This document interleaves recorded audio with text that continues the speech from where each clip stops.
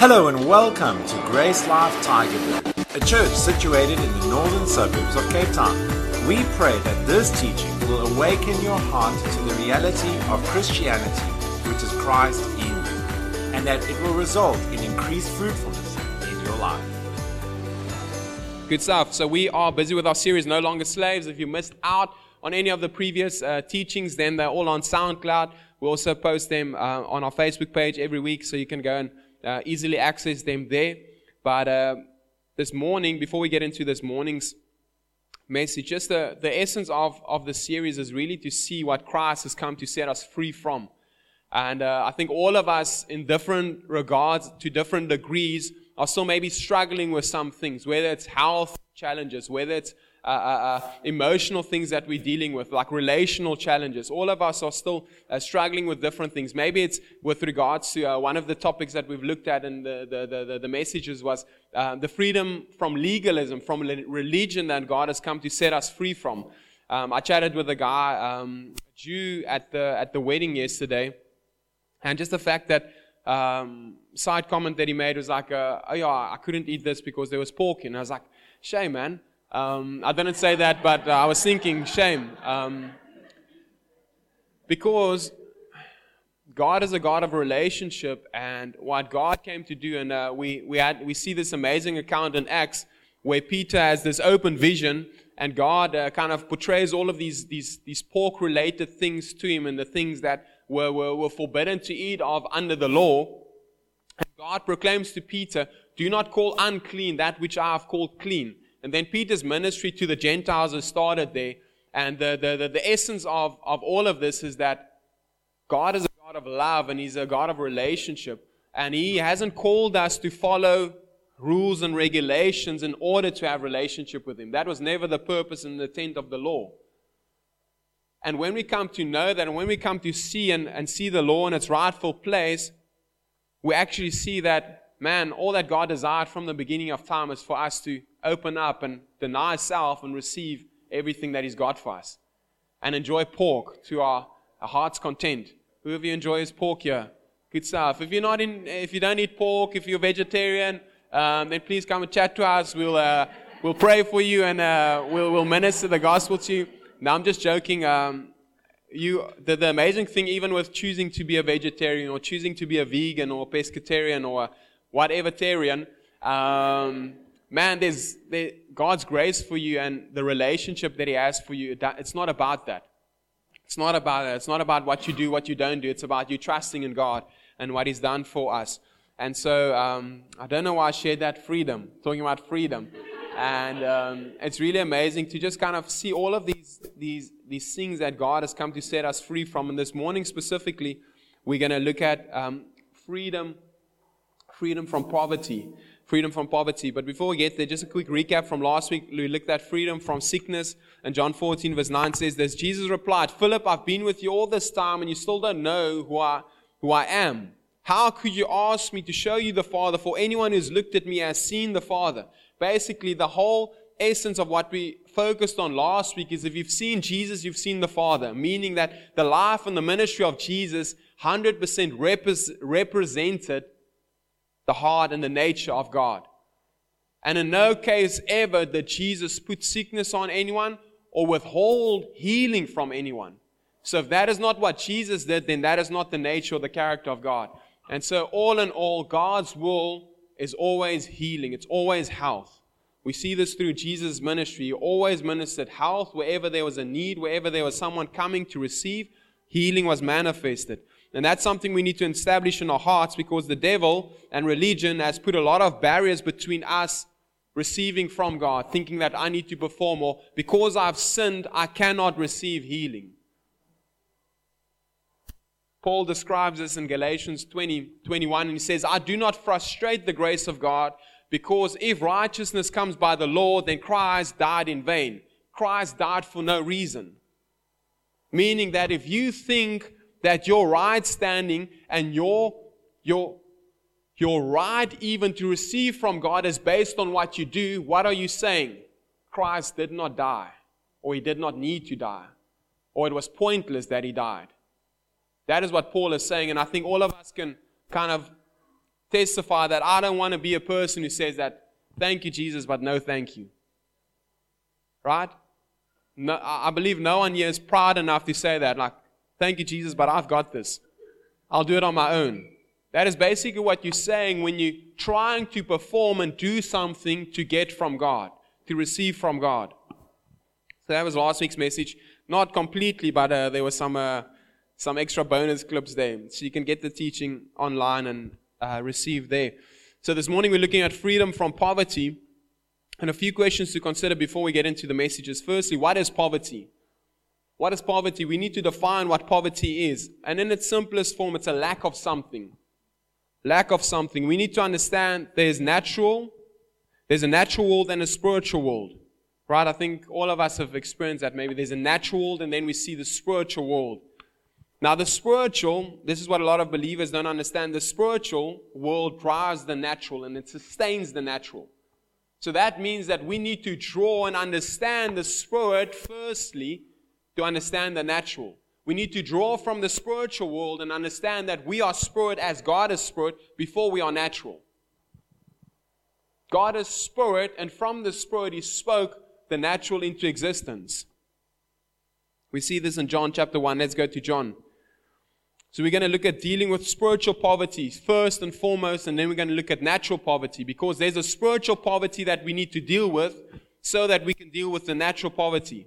John 1:1-5 says, in the beginning was the Word, and the Word was with God, and the Word was God. So this is also an amazing picture and an emphasis that from the beginning of time, Jesus was with God as well. Because a lot of people think that Jesus only came onto the scene when He was born of Mary.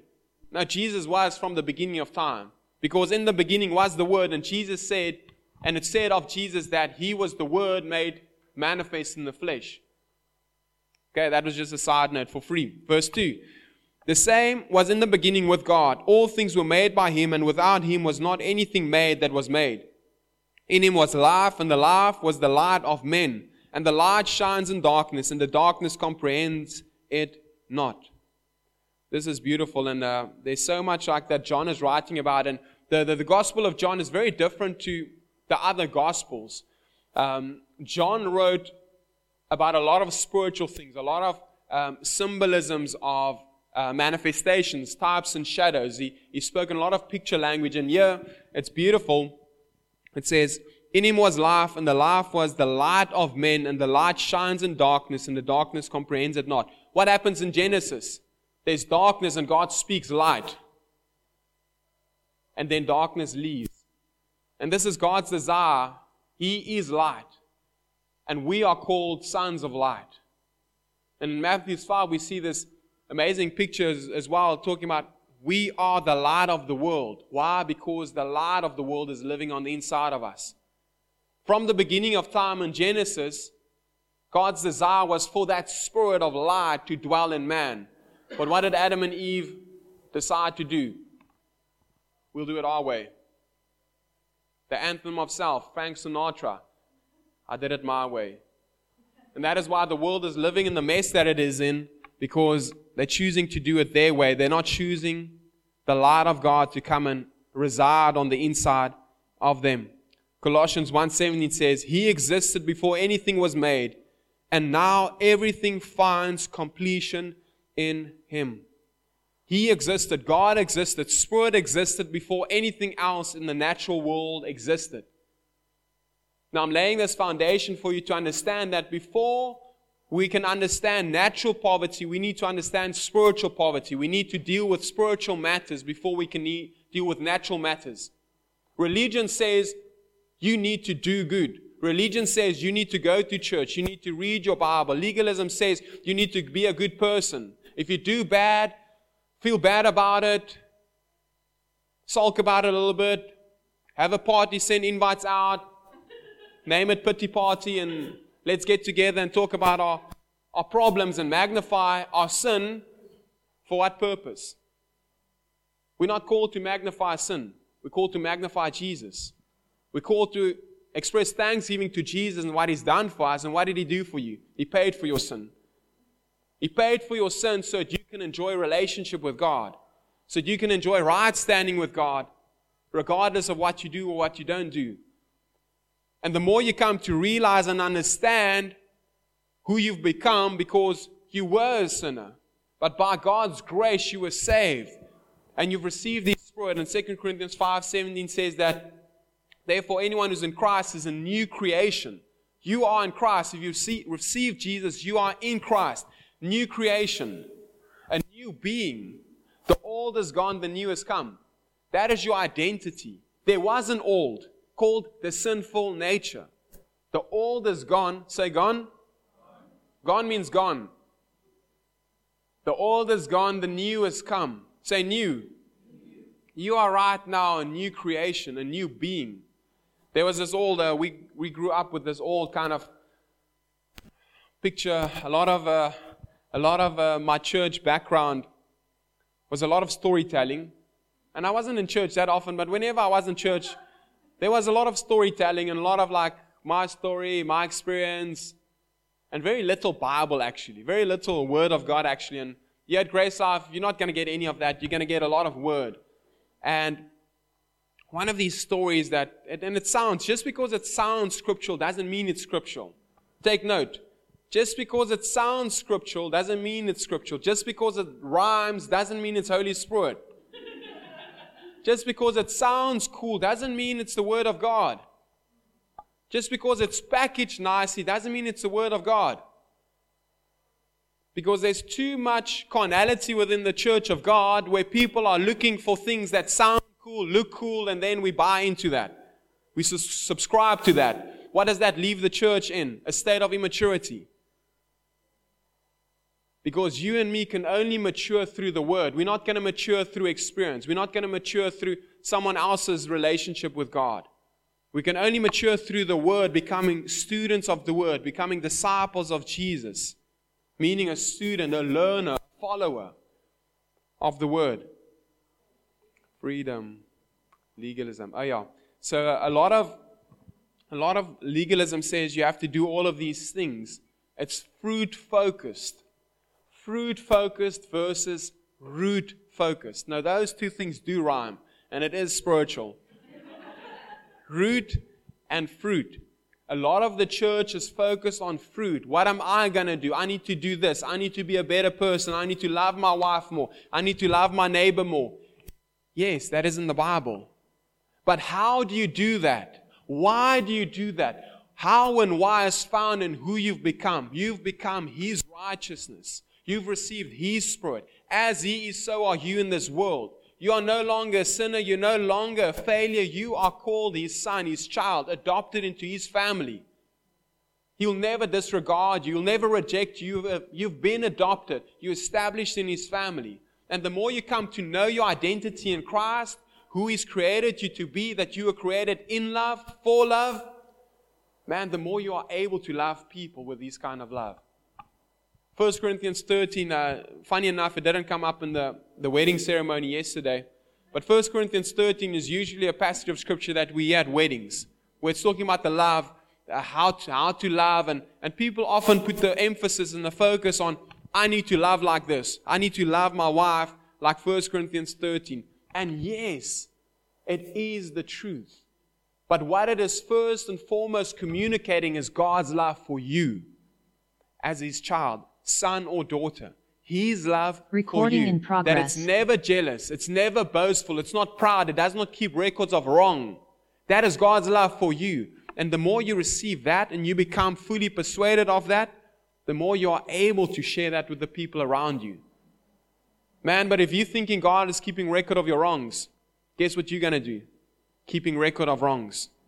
Your friends, your family, your spouse, you're going to keep record of their wrongs. But when we come to understand that's not the nature of God, that's not the way that God deals with us, we are going to be able to overflow with that same kind of love. If we seek the natural ahead of the spiritual, we'll still experience poverty. The spiritual brings completeness and brings life to the natural. The world is experiencing a natural poverty not because of a lack of resources. Imagine that. The world is experiencing natural poverty not because there's a lack of resources. There's a surplus of resources in this world, in this earth. So the poverty that the world is experiencing is not because of a lack of resources, but it's because of a lack of spiritual, it's because of spiritual poverty. Not knowing our true purpose, not knowing and being and living in being disconnected from God, our source.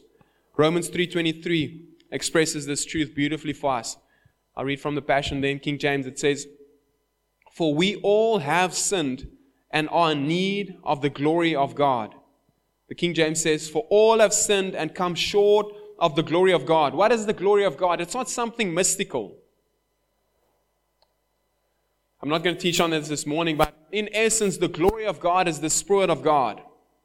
Jesus talked about this and expressed that unless He goes and unless He accomplishes what He called to accomplish through His death, His resurrection, and the outpouring, He would not be glorified. He would not experience the glory of God. He would not be able to manifest the glory of God, which is the Spirit of God living in man. That is the glory of God that the world needs. The world is short of something. The world is short of something. What is that something? God's Spirit in man. Jesus came to deal with the problem of sin so that we can accept and receive the glory of God. Enjoy the glory of God. That is the only way to deal with sin. That is the only way to receive what Christ has done for us, and that is the only way that we deal with even the things that we might be struggling with. As realizing and coming to know who Christ made you to be. Knowing your true identity. Knowing your born-again identity. Isaiah 4 verse 6 says, "My people are destroyed for lack of knowledge." My people are destroyed for lack of knowledge. So if you don't know this, you cannot enjoy this. You cannot receive this. But we need to understand, when we receive God's Spirit, we no longer lack a thing that is truly needed. And that is something that, it sounds nice, right? Like it sounds like, man, when I've received the Spirit of God, I don't truly lack anything that is essential in this life. But we're so carnal, and I'm saying we, because I'm also carnal in my own time, and I was carnal yesterday at the wedding even, like I enjoyed too much of the good food, and I was carnal even in like something that Catherine and myself talked about, and so I can also be carnal. Just because I'm standing up front here doesn't mean that I'm never carnal. And so the challenge with us as believers living in this world, there's always going to be opportunity to be carnal. But truly at our core, when we receive the Spirit of God, we've received all that we need for this life. Yes, we have physical needs, and God wants to meet those needs, and we're going to look at that this morning. But we can't let our natural circumstances, and this is a big challenge for us as believers, we can't let our natural circumstances prevent us from living out truly and ultimately what God called us to and the purpose that He has for us and for this world, which is meant to be saved and meant to come to a knowledge of the truth, which is God's Spirit in us, and that He's a good Father. And we see this perfectly demonstrated in the life of Paul, where he's sitting in a prison cell, writing 2/3 of the New Testament, rejoicing, praying, and asking for prayer. And this is a blessing, and this is challenging. He asks for prayer while sitting in prison. And guess what what does he not ask for in his prayer? Hey guys, pray that I will be released from this prison cell so that I don't have to live in discomfort anymore. No, that's not the prayer that he prays. That's not the request that he makes. He says, hey guys, pray for me while I am here, that I have more opportunities to minister the gospel. Selah. Amen or oh me. And so the point is this, that, man, the life that God has called us to, and the richness of His Spirit in us, the prosperity that we are enjoying with His Spirit in us is so much more than anything this natural world can give us. And we need to become fully persuaded that this is enough, God's Spirit in us, before we can focus on anything in the natural. So Isaiah chapter 4, verse 6, my people are destroyed for lack of knowledge. People are dying and living in natural poverty because they don't understand God's way of providing. People are dying in this world and will be living separated from God for all of eternity because they don't know Him. They're lacking His Spirit in them. So we need to, as God's sons and daughters, we need to understand that the gospel is a specific message. And that message is a message that we've been set free from a life of sin. We've been set free and set up to live in perfect righteousness with God, our Heavenly Father. It doesn't matter how low you are. It doesn't matter how high you are with regards to good works or living holy. You are as close to God as you'll ever be. You're as close to God as the most sinful person in this world is that has received Christ as their salvation. Because remember this, I think all of us forget this often, is we receive Christ and we've been walking in this relationship and we're growing in amazing truths and we're starting to bear some fruit. And praise God for that, fruit-bearing Christianity. Because that is what glorifies God, fruit-bearing. But not fruit-bearing by legalism and by performance and by comparing ourselves among ourselves, but fruit-bearing that is birthed from intimacy with God, your Heavenly Father. Fruit-bearing that is born from a place of enjoying intimacy with your fellow brothers and sisters in Christ. Iron sharpening iron. That is the fruit-bearing that we see God talking about, Jesus talking about in John 15. But we need to understand in all of this fruit-bearing, we need to understand that even that fruit-bearing has got a purpose. And it's to testify of God's goodness. So that when someone comes to say like, man, I saw you going through a difficult time and you responded in such a positive way. You responded with so much joy, so much peace. Why is that? Then your answer shouldn't be because I've done some yoga this past week and I've just come from a good holiday as well and the weather's so nice and this is what my routine is like. I go to gym in the morning and then please let that not be your answer. Let Jesus be your answer, your relationship with God and what He's done for you. So we need to deal firstly with spiritual poverty, helping people understand that the gospel is a message of Jesus coming to reconcile the world to God. And we are now called ministers of reconciliation, 2 Corinthians 5. You are, each one of you sitting here this morning, a minister of reconciliation. And that reconciliation is coming through the message of the gospel. It's unfortunate that there are many different kinds of ministries in this world. And to a degree, there's a time and place for different kinds of ministries. I'm not going to use any examples. But the Bible talks about one kind of ministry. And it's the ministry of reconciliation. And that ministry can only come through one thing. And it's the sharing of the gospel, which is one message. Jesus died for our sins and made a way for us to be right with God. His Spirit living in us. That is the gospel message. That is the ministry. That's the message that God called us to preach, to proclaim.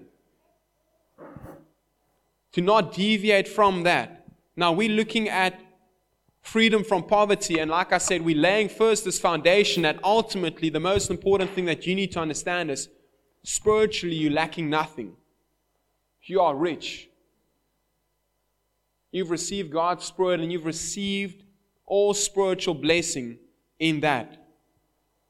And when we come to understand this, we can rightly divide the word of truth and we can come put things in proper order and proper perspective so that when we look at poverty and our God provides, we can look at it from a right point of view and not fall into deception. So let's look at some of the things that we've been set free from in a natural sense of poverty. First question, how does God provide? How does God provide? And we're going to look at some scripture. How does God provide? Because all of us, if I send a questionnaire around, all of us would have different answers, guaranteed. Without a doubt, all of us would have different answers. If we'd have to, in one sentence or two, answer, how does God provide? And I'll share 1, 2, three things that He doesn't provide through. He doesn't provide through your prayer. He doesn't provide through your fasting. And He doesn't provide, praise God, through your tithe or offering. He doesn't provide through your prayer, fasting, tithe or offering. And we're going to cover some of those things. So that you're not upset with me by not sharing scripture with you and backing that up. Ecclesiastes 5:8-9 from the Message says this: don't be upset when you see the poor kicked around and justice and right violated all over the place. Exploitation filters down from one petty official to another. There's no end to it. And nothing can be done about it. But the good earth doesn't cheat anyone. Even a bad king is honestly served by a field. Man, that's powerful. There's so much in here. Imagine that. Even a bad king is honestly served by a field. What does this mean? It doesn't matter how good a person you are. It doesn't matter how bad a person you are. If you're going to sow a seed, I'm not talking about spiritual seed. If you take a seed that is fruit, like an apple seed, and you take that seed, whether you're a believer or unbeliever, and you plant that seed in the ground, and you put water on that seed, and you repeat that process, and you give it some fruitful kind of minerals and things like that, guess what's going to happen? Whether you're a believer or unbeliever, guess what's going to happen? Something's going to come out of that. So what is the point that I'm trying to make? What is the point that Ecclesiastes here is making? Whether you're a good person or a bad person, the earth and the principles that God has put in the earth, because who created the principle and the life that is in the seed? God created that. And if you cooperate with God's laws, His natural laws, whether you believe or unbeliever, what's going to happen? Fruit. Okay, some of you aren't getting what I'm saying. Matthew 5. Some of you are upset with me now because you thought God favors you above the unbeliever. And to a degree, you are experiencing things from God that the unbeliever can't experience. But we need to understand this very thing and understand it very clearly, because otherwise we're going to fall into deception and miss out on some of the things that God has for us. God gave us the earth and its resources. But guess what? While believers are living on the earth, there's also unbelievers living on the earth. The very same earth that God created, that God put into order, natural laws that each person on the face of the earth, whether believer or unbeliever, gets to enjoy. Matthew 5:45. In that way you will be acting as true children of God, your Father in heaven. For He gives. What does He give? He gives sunlight to both who? The evil and good. Imagine that. Wow, you thought that God only gave sunlight to the good. He gives sunlight both to the evil and the good. He sends rain on who? The just and the unjust alike. So how have we come to a place as a Christian church to think that, man, God just provides for me because I'm His child? Yes, He has provided things for you, the earth for you, as He has done for the unbeliever. And whoever mines and goes into the earth, into the field, is going to get something from the field. God provided first and foremost, and this is the first one that we're looking at, God provided for us through giving us the earth. Ecclesiastes 5:12 says, we'll get there in a moment. So we need to understand that the earth has been created for us to enjoy. But we need to go into the field. If you don't go into the field, if you're sitting on your couch, quoting scripture, it's not going to do you very good. If you're sitting on your couch, putting money in a bucket, giving money to the church, thinking that in this way, I'm buying my provision. Have you guys seen any mafia movies? I know some of you might not want to raise your hand. You're thinking, I'm going to condemn you. I'm not going to condemn you. Some of you seen The Godfather, I know. And some of you are having a relationship with God from that standpoint. The Godfather, the Mafia King, Al Capone. Just stay with me quickly. Where you give money, thinking that money buys you what? Protection. None of you have done that. I know it's everyone who hasn't come, the guys online. Where you give money and you're giving, thinking that as long as I'm giving, as long as I'm putting money somewhere into the kingdom, my needs will be met and I'll be protected. What concept is that? Mafia, drug lord. The Godfather. What happens in the mafia business? You pay the mafia guys money so that they don't come and wreck your business.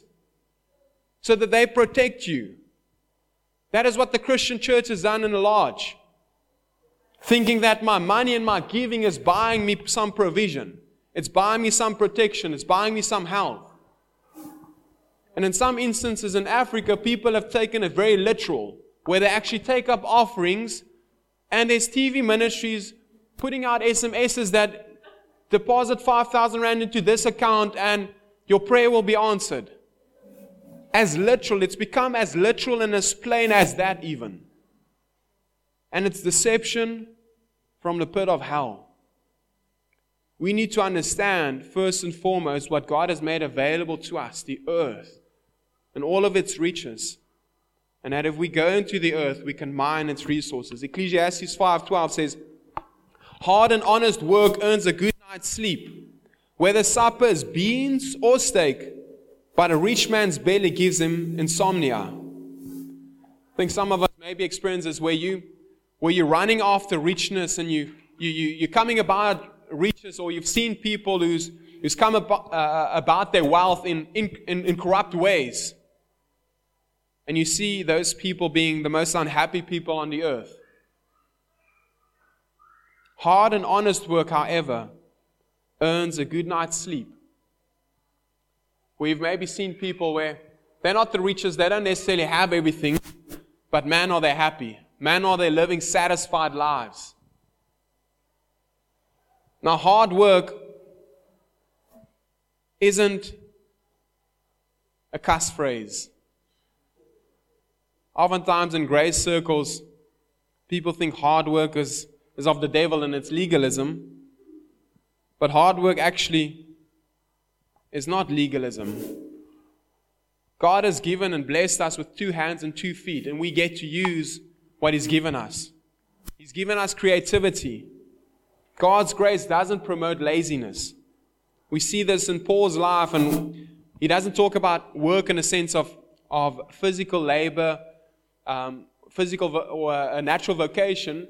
But in Corinthians, he also writes and he says, by the grace of God, I am who I am, and I labor more abundantly. And he's talking about his ministry specifically. And he says that I labor more abundantly, but it's not I, but it's God's grace that's been deposited in me.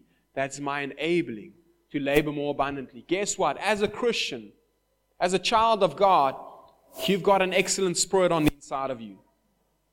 You might not show it, but the Spirit of God inside of you is a spirit of excellence. Look at the world that's been created. Look at the trees growing. The perfect order of God's creation, that's an excellent spirit that created that. That is His Spirit living inside of you. You've been given an excellent spirit. You just need to cultivate that and come to know that. So God's grace and His Spirit in us doesn't promote laziness. It actually promotes hard work. 2 Thessalonians 3, 8 to 10. We didn't sponge off of you. Now, I'll explain this context more clearly so that there's no confusion left in the room. We didn't sponge off of you, but we worked hard night and day to provide our own food and lodging, and not to be a burden to any of you. It wasn't because we don't have the right to be supported, but we wanted to provide you an example to follow. For when we were with you, we instructed you with these words: anyone who does not want to work for a living should go hungry. Now imagine that. That doesn't sound very graceful, right? But what is the context you're communicating? Again, hard work is godly. Working hard is godly. But the instruction here is, anyone who does not want to work, emphasis on want. Certain people are in positions where they can't work currently, whether by physical disability, whether by lockdown, a few families lost their jobs, all of these things. That's a different scenario. But then you have people who don't want to work. They're choosing not to work. They're choosing not to co-labor. They're choosing not to use what God has given them, 2 hands, 2 feet, and a mind to do something with. Laziness. That is what Paul is instructing the church here in, is be aware of those people. Don't enable them to continue being lazy. Because God provides through us, through giving us abilities, through giving us 2 hands and 2 feet. What are you doing with your 2 hands and your 2 feet? What are you doing with your mind? Then the other motivation here and the instruction, and as a church family, we're providing for one another and we're taking care of one another. And we've got a specific way of doing that. Whenever there's a need in the family, a life group leader would make that need known to me. Or if I've got a certain type of relationship with a person, I know of that, I would know of that need. And then we'll see how we can enable and help that family financially. We usually go through the means of groceries, putting food on the table, because we don't often want to just give out money, because then it leaves temptation and room for them to be bad stewards of that money. So we don't want to enable that. So it's not an environment of control, it's an environment of protection. It's an environment of doing things in order. And that's why we also encourage people to not going to one another, asking for money of one another when you have a need, because it puts pressure on the relationship. But when you come to me, I can anonymously see how we as a family can take care of that need and provide for you and help you in your time of need. But also it gives me the opportunity as the pastor and the shepherd to see what your current situation is like and why is it looking like it is. So that we don't fall into this trap of enabling people to be lazy, to enable people to be bad stewards of their finances, of their resources. I've been in a situation, I'm trying to think, I've been in more than one situation where families asked for financial aid, and then when I've come to know their circumstances at home, I come to find out there's a bunch of luxuries that they're enjoying. Meaning that it's nice to ask the church for financial aid and getting something and still enjoying your luxuries at home. We need to not be manipulating, as Paul instructed here. Our motivation was not to be a burden. The question that I'm asking you, whenever you're in a financial situation, are there things that you can do and structure your life around that can enable you to have more money at the end of your month than you have month at the end of your... What's that phrase? You guys know what I mean. Every choice, every decision that we make, if we're in a financial predicament, every choice that we make is a choice that is going to lead to putting a burden on people or removing a burden from people. In this context, Paul working, him choosing to work, was enabling him to not be a burden to the community. He could have chosen not to work, and that choice could have led to him being a burden to the community. The point that I'm trying to make through this whole passage is every choice that we are making, we need to ask and consider, is this choice going to lead to me becoming a burden to the family, to the community? Or is this choice actually going to remove that burden from the family? That is the heart and the motivation that Paul is communicating here. To be a blessing, to see how much we can enable removing a burden from our fellow brothers and sisters. 2 Corinthians 8, verse 12 to 14. For if the intention and desire are there, the size of the gift doesn't matter. Your gift is fully acceptable to God according to what you have, not what you don't have. According to what you have. Say what I have. Not what you don't have. I'll come back to this. Verse 13. I'm not saying this in order to ease someone else's load by overloading you, but as a matter of fair balance. Your surplus, say surplus, could meet their need, and their abundance may one day meet your need. This equal sharing of abundance will mean a fair balance. Again, this goes counter a lot of teaching, a lot of legalism, a lot of religion, a lot of misapplication of Scripture. Again, coming back to this mindset of like, man, I don't really have food on the table, but I'm going to give just so that the Godfather can kind of orchestrate something there in the background, tussle some people, shake some money out of something, I don't know what, just in order for money to drop out of the air. No. We are called, and in this occasion where Paul is instructing the church and inviting them to give, he's saying, give according to what you have, not what you don't have. If you don't have, don't put pressure on yourself and put yourself in a burden giving from that place. Because you are putting your family in a bad position, a bad situation. Give according to what you have, not what you don't have. Then he talks about surplus. Your surplus could meet their need. Again, surplus means there's more. You have a little bit more than what is needed to meet your natural needs. Your surplus could meet their need, and their abundance may one day meet your need. This equal sharing of abundance will mean a fair balance. What is Paul again communicating here? In verse 13, he's saying, I'm not asking for financial aid to put you under pressure so that someone else can have a better life. Yet you're going now hungry because at least you've given, right? At least you were generous. You're going hungry right now, but at least you were generous. And now someone else is having food on the table. It doesn't make sense. There's no logic in that. The word is very logical. When we have surplus, we are able and we're in a position to help. And then one day if we're doing life and family, one day maybe you're going through a tough time. And if you've been part of a culture and a community that is looking after one another, if you're investing into that, you're not giving so you're like, okay, like I'm making sure that I'm giving so that one day, that's not the right motivation. The motivation is I've got surplus now, I want to be a blessing. So you are a blessing. So you're cultivating a culture and you're cultivating a spirit of generosity, which is who you are. You are a generous person by nature. And so you're cultivating and you're stirring this so that one day you might be in a predicament where you don't have and you're in lack. But because you're part of a community and you've also stirred this within the community, you'll also be taken care of and will help you in your time of need. That is what Paul is expressing here. So he's not prophesying doom and gloom.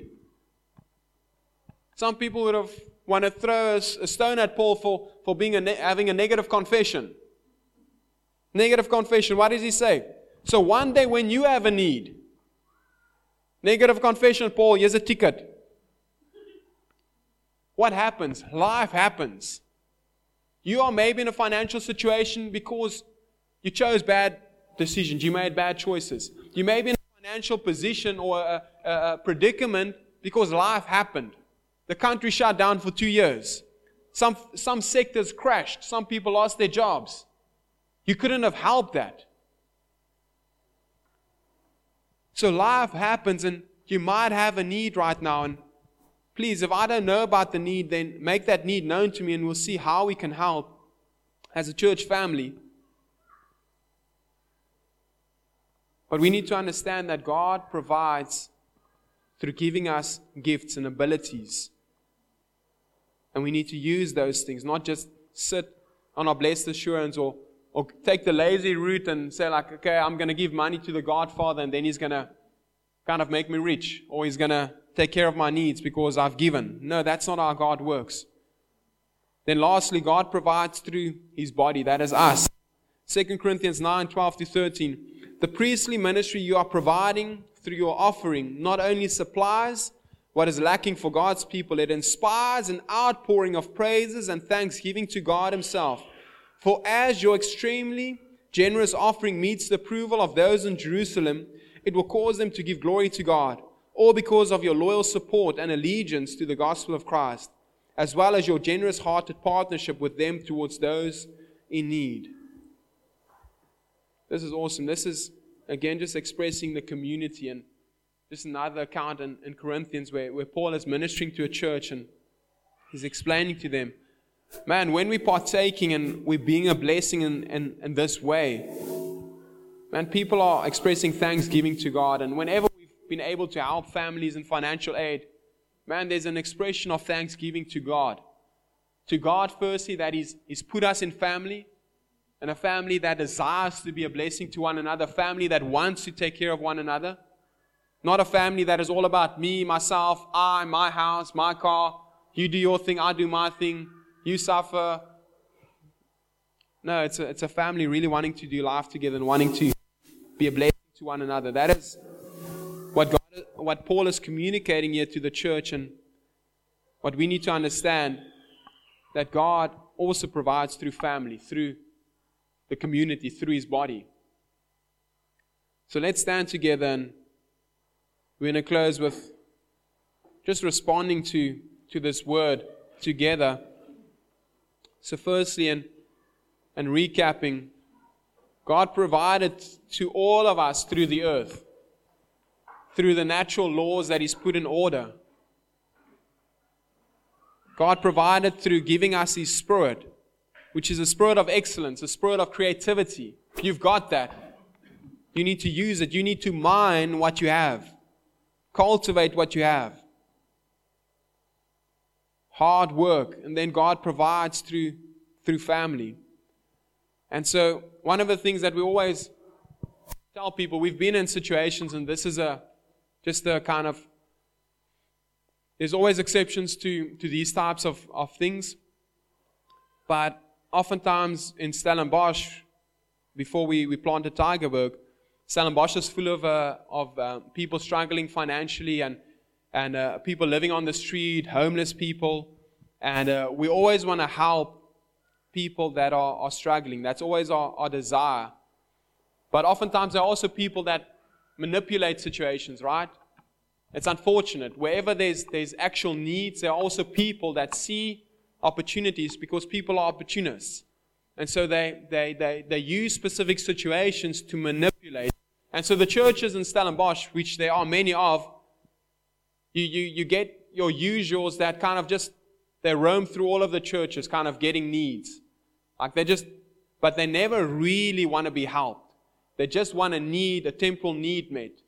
Why do I say that? And there has been exceptions, and there's been amazing exceptions where one guy really plugged into the community, started becoming part of the dream team, that served the dream team, and it was amazing to see that, because you could see for the first time, which was probably like a 10% ratio, where he was not just there to get food on the table, but he was there to partake of what God had for him. Not just dealing with natural poverty, but dealing with his spiritual poverty and growing in that. And it was awesome to see how he grew in confidence and how he got an amazing job, and then he got relocated, and he was set up for a life of success. Why? Because he was not manipulating a situation. And so in the church family, and this was kind of a protocol for us, whenever someone came off of the street and looked for a meal or something like that, we'd maybe help him with a coffee and give him something that we had right there, but we'd never give finances out. We'd invite them to become part of the family, to get to know, build relationship with the people, because God's way of providing for you oftentimes is going to come through the relationships, through doing life together. And that was also kind of a safeguard, not to kind of just give money to someone and then go and squander that money outside there in the world, but it was also to draw them in and to help them understand that me giving you a few $100 right now might put food on your table tonight. But guess what? Tomorrow you'll have the same problem.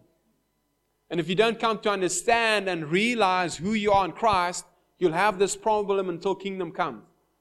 You're not going to get pulled out of your situation because that circumstances to end up on the street, I get and I understand it's tough. And it becomes almost like a black hole that you fall into, and that becomes your identity. And we need to always consider and ask ourselves, is the position that I'm currently in, how does this line up with the Word of God and His Spirit in me?